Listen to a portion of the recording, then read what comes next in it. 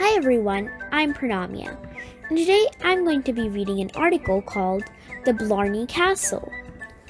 Now, did you know there are actual castles in the world? Yeah, they're not just in fairy tales. The Blarney Castle is located in County Cork, Ireland. It was built in the 15th century.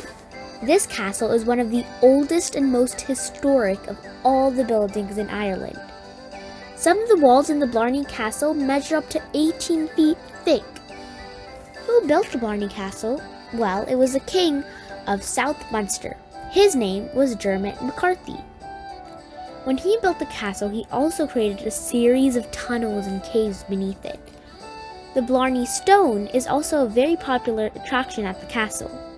This slab of limestone measures 4 feet long and 1 foot wide. It is built onto the castle's battlement 83 feet above the ground.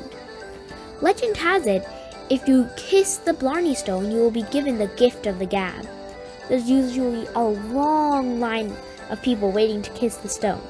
The trouble with this Blarney Stone is to reach it you have to lie on your back and let your head hang over a ledge. Yikes! Well, what do you think about the Blarney Castle and its magical stone? Let us know in the comment section. I personally think it's way too risky to be doing, but you might think something different. You can also check out the Blarney Castle coloring page PDF.